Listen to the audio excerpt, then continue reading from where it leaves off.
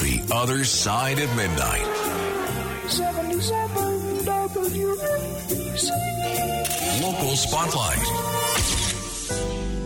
Good morrow, everyone. This is The Other Side of Midnight on 77 WABC. I'm Frank Moreno. Merry Christmas. We are 1 hour into Christmas Day. If you're more Christmas Eve inclined, particularly if you do the Feast of the Seven Fishes, you are probably about ready to reach for some Alka-Seltzer right about now. Well, if you're awake because of indigestion or difficulty digesting, then stay awake, because we have a great show for you for the next 4 hours. You know, WABC has always been so associated with Christmas programming. Going all the way back to the 60s, they would do the Santa Tracker and things of that nature. Even The Sopranos, when it was on, they did a Christmas episode, and I think the character Bacala says, do you remember when you were a kid on WABC on Christmas? They would do this and that, and I think that resonated with a lot of people because they knew exactly what it was like to have WABC be such an essential part of the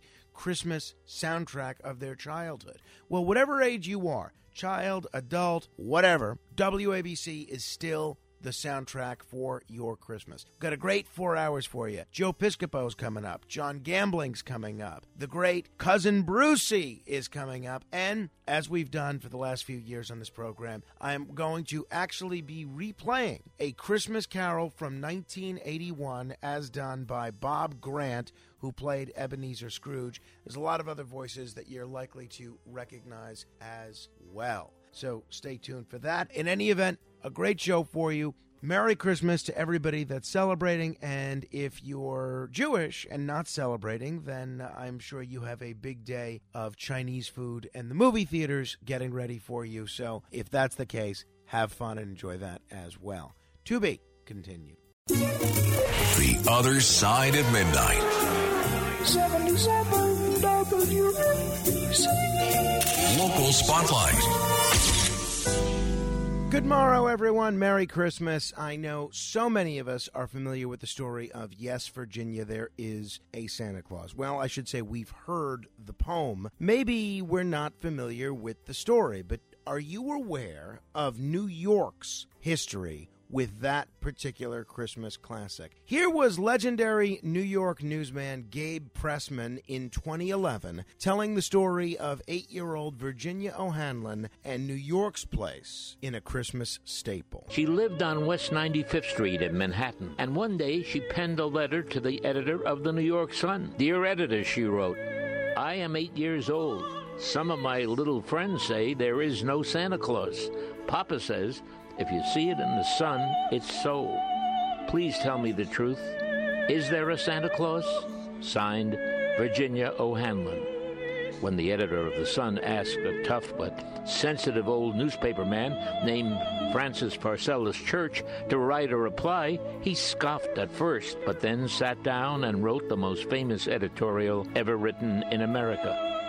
Virginia, he wrote, your little friends are wrong. They've been affected by the skepticism of a skeptical age. Yes, Virginia, there is a Santa Claus. He exists as certainly as love and generosity and devotion exist, and you know that they abound and give to your life its highest beauty and joy. Alas, how dreary would be the world if there were no Santa Claus. It would be as dreary as if there were no Virginias. There would be no childlike faith then, no poetry, no romance to make tolerable this existence.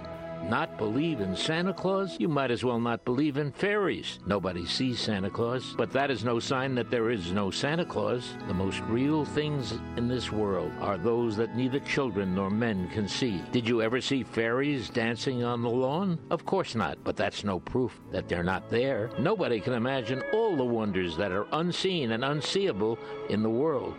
You tear apart the baby's rattle and see what makes the noise inside. But there is a veil covering the unseen world, and not the strongest man could push aside that curtain and view the supernatural beauty and glory beyond. Is it all real? Thank God he lives, and he lives forever. 1,000 years from now, Virginia, nay, 10 times 10,000 years from now, he will continue to make glad the heart of childhood. Church died in 1906. Virginia O'Hanlon, who became an elementary school principal, died 40 years ago. But her story lives on in the heart of New York. Nobody like Gabe Pressman. We certainly miss him. To be continued. Life's better with American Family Insurance because our home policies help protect your dreams and come with peace of mind. Save up to 25% by bundling home, auto, and life. American Family Insurance. Get a quote, find an agent at amfam.com. Products not available in every state. Discounts may not apply to all coverages on an auto or home policy. Discounts do not apply to life insurance policies. Visit amfam.com to learn how discounts may apply to you. American Family Mutual Insurance Company, SI, and its operating companies, American Family Life Insurance Company, 6000 American Parkway, Madison, Wisconsin. The Other Side of Midnight. 77 WABC. Local Spotlight. Well, we're mostly doing wall-to-wall Christmas stuff today, but there's one very big piece of news that the governor is trying to keep from becoming news. I suspect it's because this is very anti-organized labor, and that is a voting bloc that Governor Hochul relies upon. And I think that's one of the reasons she decided to veto this and put out her veto message the Saturday before Christmas. So just a few days before Christmas, Governor Hochul vetoed a bill that would have banned non-compete agreements which restrict workers' ability to leave their job for a role with a rival business.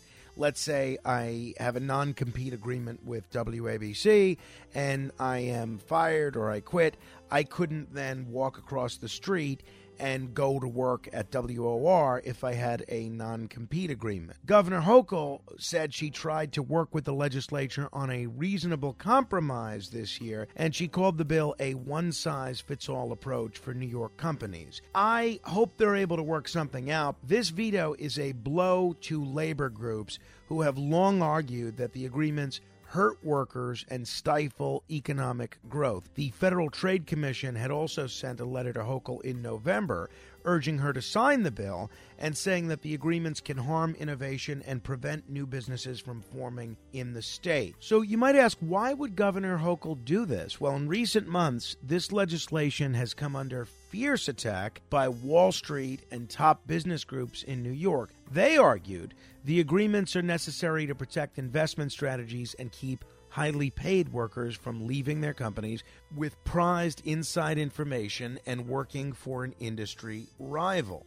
I think this is a real shame. About 1 in 5 American workers, nearly 30 million people, are now bound by non-compete agreements, and this is going to keep these people from working. I would have loved to see Governor Hochul sign this rather than veto this, and I'm hoping that since she has made the decision to veto this, that the legislature can come up with some other type of legislation that would prohibit most non-compete agreements, because they may use the rationale that this is designed to keep highly paid workers from going to rival companies, but the effect of this is going to hurt middle class and lower income workers. To be continued. The Other Side of Midnight. 77 WABC. Local Spotlight. So I want to end with something that could be very big, could be very consequential, or it could be nothing. Now, initially, just to let you behind the curtain a little bit, they told me that I was going to fill in the 5 o'clock hour this morning, right? Coming up an hour from now, they said Noam is off, and I would do that 5 a.m. hour. So I pre-recorded a full hour, and my guest for the full hour was Curtis Lewa. We had some fun. We joked around. We talked about some serious stuff, and then they told me, oh, no. This was just as of yesterday. They said, oh, actually, Noam is now working. He's now doing live. And I had taped this whole hour just yesterday of a full show, and this is while battling laryngitis. So be it. That's the nature of radio, and it's great that there's going to be a live show with Noam an hour from now. But one of the things that I mentioned in this hour with Curtis, which now you're not going to get to hear, is a rumor that I heard a few days ago from someone that's a member of retired law enforcement, fairly high up. He used to be, I would say, in the top 5 in the NYPD hierarchy. And it has to do with the Eric Adams scandal. And again, I want to reiterate, this is unverified, unconfirmed. I am not saying this is happening, but I will tell you that what I've heard is that there is already an indictment of Eric Adams that is sealed, and it's going to be unsealed next month in January. And the implications of what's included in this indictment are so damaging for the mayor that he's going to have no choice but to resign. Now, I want to emphasize that I hope that's not the case, because I don't want to deal with acting Mayor Jumaane Williams even for 60 days. That would be a real disaster, and it would be a terrible thing, not only for New York City, but for Mayor Adams and everybody else to have to go through that. So I hope this is not the case. But if there is a nonpartisan special election in just a couple of months, and both Andrew Cuomo and Curtis Sliwa jump into this election, which appears likely, I cannot imagine what those debates would be like. I mean, can you imagine? And I imagine there'll be a lot of other Democrats running, but the main two, according to the polling, would be Andrew Cuomo and Curtis Sliwa in the last round. I mean, wow. Finally, Curtis will have the opportunity to go toe-to-toe with Andrew Cuomo and hold him accountable for the disastrous mistakes that he made when he was governor of New York. So we'll see. I hope this Eric Adams rumor is untrue. Maybe it's irresponsible of me to repeat it, but my tendency when I hear things is just to tell you about them, and I can't help but be honest. So we'll see. I hope there's nothing to it, but if there is something to it, I think Curtis Sliwa's chances in the nonpartisan special election could be very strong. To be continued.